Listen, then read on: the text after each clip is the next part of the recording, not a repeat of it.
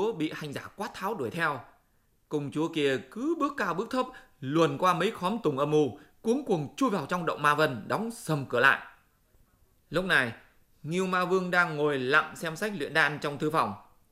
Công chúa mồ hôi mồ kê, thở hổn hển chạy đến ngã lăn dúi vào lòng Ngưu Ma Vương, ôm mặt khóc gào lên. Người đẹp ơi, đừng khóc, có chuyện gì thế? Thấy Ngưu Ma Vương dỗ dành hỏi đến, Bạch Diện công chúa càng kêu trời kêu đất lên, chửi mắng. Con mà khốn kiếp, làm ta hãy chết đi thôi. Hôm nay em sao lại mắng anh như vậy? Tôi vì không có cha mẹ, lấy anh để hộ thân nuôi mình. Trong đám giang hồ nói anh là người hảo hán, té ra anh chỉ là một kẻ tầm thường dấu quạm. Ngưu Ma Vương nghe nói như vậy, liền lấy hai tay ôm lấy công chúa hỏi. Người đẹp ơi, anh có điều gì không phải, cứ thong thả nói nào, anh sẽ xin lỗi nàng. Vừa rồi, thiếp đi chơi mát ở giàn hoa, đang ngắt làn hái huệ. Chợt có một lão sư mặt lùng mồm thiên lôi, thình lình đến chào hỏi, làm cho thiếp sợ hết hồn hết vía. Đến khi bình tĩnh lại, tôi hỏi y là người ở đâu. Y nói là Thiết Phiến công chúa sai y đến mời anh. Thiếp tức lên nói cho mấy câu, y cũng mắng lại tôi một hồi, rồi cầm một cây gậy đuổi theo định đánh. Nếu không chạy được nhanh thì đã bị y đánh chết rồi. Thế chẳng phải kén anh về làm tai vạ là gì? Ngưu Ma Vương nghe xong, vừa vuốt ve luôn mồm xin lỗi. Dỗ dành hồi lâu, thấy công chúa đã nguôi giận, nhưng Ngưu Ma Vương lại hầm hực nói. Có nàng ở đây, anh chẳng dám nói dấu. Động Ba Tiêu tuy là nơi hẻo lánh, nhưng u nhã tĩnh mịch. Người vợ quê của anh tu luyện từ thuở nhỏ, cũng là một vị nữ tiền đắc đạo. Hơn nữa, trong gia môn nghiêm ngặt, xưa này không có một người hầu nào là con trai cả. Làm gì có cái chuyện nhờ đàn ông mồm thiên lôi nào đi hộ việc. Đây có lẽ là yêu quái ở đâu giả mạo thánh danh đến hỏi ta hử? Được, để ta đi ra ngoài xem. Nói xong, Ngưu Ma Vương liền rời khỏi thư phòng, lên nhà trên lấy võ phục, nai nịn chỉnh tề, cầm một cây hỗn thiết côn chạy ra ngoài cửa gọi to. Người nào đến chỗ ta quấy rối thế kia? Hành giả đứng ở bên cạnh, thấy hình dáng y khác hẳn với 500 năm về trước. Đầu đội mũ sắt bóng như bạc, mặc áo giáp kim nhung thêu gấm hoa, chân đi đôi giày da hiêu mũi nhọn, lưng thắt đai bện ba gù bằng tơ, cặp mắt sáng như gương, lông mày cong tựa cầu vòng, răng như đồng thau, miệng tựa chậu máu. Hành giả sửa lại mũ áo, bước lên lễ phép chào hỏi. Thưa huynh trưởng, có còn nhận được tiểu đệ không? Ngưu Ma Vương đáp lễ nói.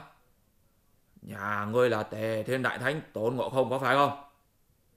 Vâng, chính tiểu đệ đấy. Đã lâu không được hỏi thăm đến, vừa rồi gặp cô con gái mới được thấy đại huynh. Trông tư thế ông anh quả là hơn xưa, thật đáng mừng đáng mừng. Đừng có khéo mồm.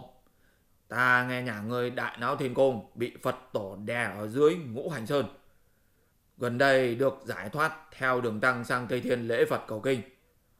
Nhưng cớ sao lại hại con trai ta? Ta đây đương tức giận ngươi đây. Tại sao ngươi lại tới đây tìm ta? Ấy, huynh trưởng không nên oán trách tiểu đệ. Đấy là vì cậu nhà ta bắt sư phụ định ăn thịt, may có Quan Âm Bồ Tát cứu thoát ra. Hiện nay cậu ấy theo Bồ Tát làm thiện tài đồng tử, ung dung hưởng phúc, trường sinh bất tử. Sao ông anh còn trách tôi? Nhưng Ngưu Ma Vương vẫn quát mắng.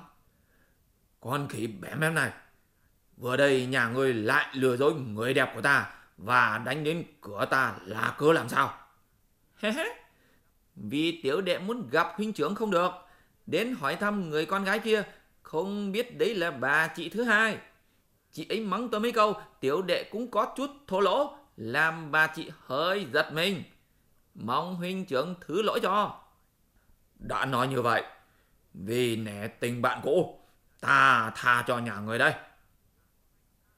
Được ông anh tha lỗi, tiểu đệ xin cảm tạ, nhưng còn muốn quấy rầy ông anh việc nữa, muốn trông giúp đỡ cho. Thấy hành giả dai dẳng không chịu đi, Ngưu Ma Vương quan mắng: Con khỉ không biết điều tí nào, đã thứ lỗi cho, không mau mau mà đi đi, còn giúp đỡ cái gì. Không dám giấu huynh trưởng, vì bảo hộ đường tăng sang Tây Thiên bị nghẽn lại ở Hóa Diêm Sơn. Hỏi do thổ dân mới biết là bà chị dâu La Sát có cái quạt ba tiêu. Hôm qua đến nơi nhà cũ cầu xin bà chị cho mượn, nhưng bà chị cố chấp không cho. Vì thế phải đến cầu huynh trưởng, mong anh mở lòng rộng lượng cùng đi với tiểu đệ đến chỗ bà chị cả, mượn giúp cho cái quạt. Sau khi quạt tắt lửa đi, đưa đường tăng qua khỏi núi, sẽ xin trả lại ngay. Ngưu Ma Vương nghe xong, lòng như lửa đốt, nghiến răng quát mắng: Nhà ngươi bảo không dám vô lễ, chẳng qua là muốn mượn quạt ư? Nhất định nhà ngươi đã lừa dối vợ quê ta ở động Thúy Vân. Bà ấy không ưng nên mới đến tìm ta chứ gì. Lại còn vô lễ đuổi bắt người đẹp của ta. Thường có câu, vợ bạn bè không được trong gạo đến. Nhà ngươi đã lừa dối vợ cả ta, lại định giết vợ lẽ ta, thật là vô lễ quá thể. Hãy lên đây nếm một ngọn côn của ta. Anh thích đánh nhau chứ gì, tôi cũng không sợ đâu. Nhưng việc mượn bảo bối là lòng thành của tôi, muốn trông cho mượn để dùng. Nhà ngươi mà địch nổi ta ba hiệp, ta sẽ bảo vợ quê cho nhà ngươi mượn. Nếu không địch nổi, ta sẽ đánh chết nhà ngươi để rửa hận cho nhà ta. Ông anh nói phải đấy, tiểu đệ lâu nay biếng nhác, anh em ta không được gặp gỡ nhau. Không biết mấy năm nay võ nghệ ông anh so với trước kia thế nào. Được, anh em mình thử diễn lại một vài đường gậy xem sao. Hành giả vừa nói dứt lời, Ngưu Ma Vương đã giơ côn sắt lên nhằm đầu hành giả phang tới. Hành giả múa cần thiết bổng đón đánh lại. Hai người đấu tới hơn trăm hiệp, không phân thắng thua. Đường khi nan phân nan giải, bỗng nghe thấy có tiếng gọi ở trên đỉnh núi: Thưa ngài Ngưu Vương, đại vương tôi khẩn hoán kính mời ngài đến dự tiệc ngay.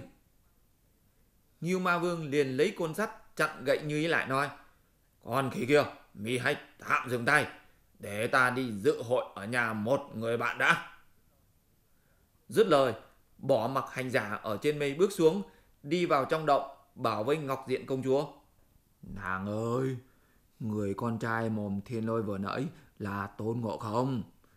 Con khỉ kia đã bị tôi dồn cho một chọc, nó không dám trở lại đâu.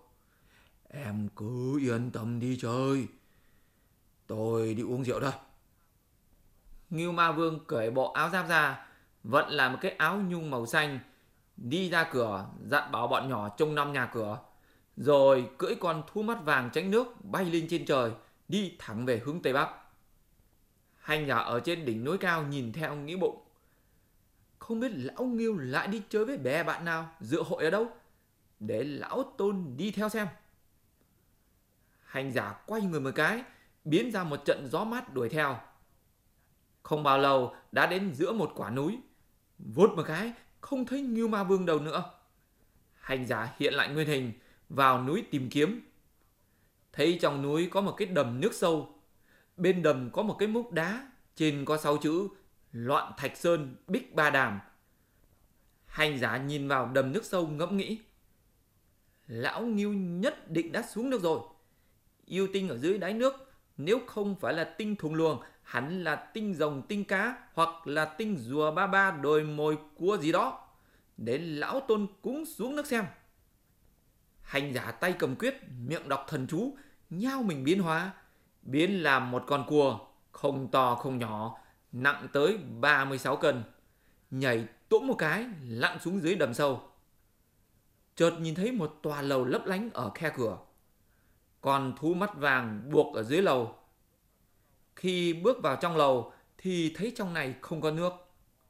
Hành giả bò vào trong nhòm ngó, thấy lầu son cửa ngọc vàng lợp mái nhà, cửa sổ san hô bình phong đồi mồi, nhà cao bày tiệc vui khách chủ, trên dưới quan biên áo mũ oai. Ngọc nữ tiến mâm ngà, tiền ngà hòa nhã nhạc, kình thổi sáo, cua nhảy múa, bà khua sành, kỳ đà đánh trống.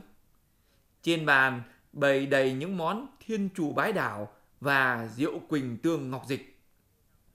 Ngồi trên cao nhất là Ngưu Ma Vương, hai bên có 3-4 tên tinh thùng luồng. Ngồi đằng trước là Lão Long Tinh, hai bên là Long Tử Long Tôn, Long Bà Long Nữ. Giữa lúc kẻ nọ người kia đang chuốc rượu lẫn nhau, Tôn hành giả thẳng lối bò vào, bị Lão Long Vương trông thấy liền quát: "Bắt lấy tên cua đồng kia!" Lập tức Long Tử Long Tôn chạy sổ cả ra bắt lấy hành giả. Hành giả cuống cuồng kêu lên: "Xin tha tội, xin tha tội!" "Mi là tên cua đồng ở đâu tới đây? Cớ sao dám lên sảnh đường đi ngang chạy bừa trước mặt quý khách thế này? Cùng rõ ngay, ta sẽ tha tội chết." Nghe Lão Long Tinh hỏi như vậy, hành giả liền bịa đặt hão huyền khai trước mặt bọn chúng: "Sống ngay trong hồ, đào hang chân núi, quan chức giới sĩ, thư nhàn lâu nay, dẫm cỏ lội bùn hoành hành. Từ xưa chưa tập lễ nghi, không hiểu phép tắc, phạm oai vua. Cúi mong ơn trên, xét tha tội." Các yêu quái ngồi ở đấy nghe xong, đều cúi mình làm lễ trước Lão Long Vương nói: "Giới sĩ cua kia mới vào cung ngọc, chưa biết lễ nhà vua, mong tôn công tha tội cho y." Lão Long Vương truyền: "Tha cho hắn, hãy cho nợ đòn đấy, tạm đứng ở bên ngoài chờ đợi." Hành giả vâng một tiếng đã ra đến ngoài cổng lầu, cứ nhìn chằm chằm vào con thú mắt vàng lẩm nhẩm tính cách: "Ngưu Ma Vương còn mái chén ở đây, đợi đến bao giờ y mới tan cuộc? Mà có tan cuộc, y cũng chẳng chịu cho mình mượn quạt đâu. Chỉ bằng ăn cắp nghiến con thú mắt vàng và biến ra làm Ngưu Ma Vương, đến gặp Bà La Sát lừa lấy cái quạt ba tiêu, đưa sư phụ mình qua Hỏa Diêm Sơn." Hành giả lập tức hiện rõ nguyên hình, cởi dây cương con thú mắt vàng ra, vút một cái nhảy lên trên yên, cưỡi đi ra đến ngoài đầm. Hành giả lại biến ra hình dáng Ngưu Ma Vương, thúc con thú nhảy lên trên mây. Chẳng mấy chốc đã đến cửa động Ba Tiêu trong núi Thúy Vân. "Mở cửa!" Hai nữ đồng ở trong cửa động nghe biết tiếng quen, vội vàng mở cửa ra. Trông thấy là Ngưu Ma Vương liền chạy vào báo: "Thưa Đức Bà, Đức ông đã về." Bà La Sát nghe nói như vậy, vuốt lại hai mái tóc, bước mau ra cửa đón tiếp. Hành giả nhảy xuống yên, phen này quyết cả gan đánh lừa Mụ La Sát. Bà La Sát kia không nhận ra là hành giả, cứ việc đến dắt tay dẫn vào, sai gái hầu pha chè. Chè nước xong, Tôn Ngộ Không giả vờ âu yếm hỏi: "Bấy lâu xa cách, phu nhân vẫn bình yên chứ?" "Đại vương vạn phúc." Dừng một lát, bà La Sát nói tiếp: "Đại vương có vợ mới, bỏ lửng thân hèn. Ngày nay trận gió gì đã đưa chàng tới đây?" Đâu dám ruồng rẫy, chỉ vì sau khi lấy Ngọc Diện công chúa, việc nhà bận rộn, bè bạn hay đến chơi luôn, nên mới lấn bấn ở ngoài. Hơn nữa lại cai quản một cái cơ nghiệp to. Hành giả hớp hớp chè lại nói tiếp: "Gần đây nghe nói anh chàng Tôn Ngộ Không bảo hộ Đường Tăng đến địa giới Hỏa Diêm Sơn rồi. Sợ y lại đến mượn quạt. Tôi đừng bực mỗi thù hại còn chưa trả được. Hễ y đến phải cho người báo cho tôi biết ngay, để tôi bắt y phanh thây ra làm muôn mảnh, cho hả cái giận của vợ chồng ta." Vừa nghe xong, bà La Sát đã xa nước mắt nói: "Đại vương ơi, người ta vẫn thường nói trai không vợ như giỏ thủng chôn, gái không chồng như rồng không vẩy. Thiếp chỉ một tí nữa là bị con khỉ kia giết hại." Chưa biết hành giả sẽ lựa lời nói ra sao. Xin mời các bạn nghe tiếp buổi sau.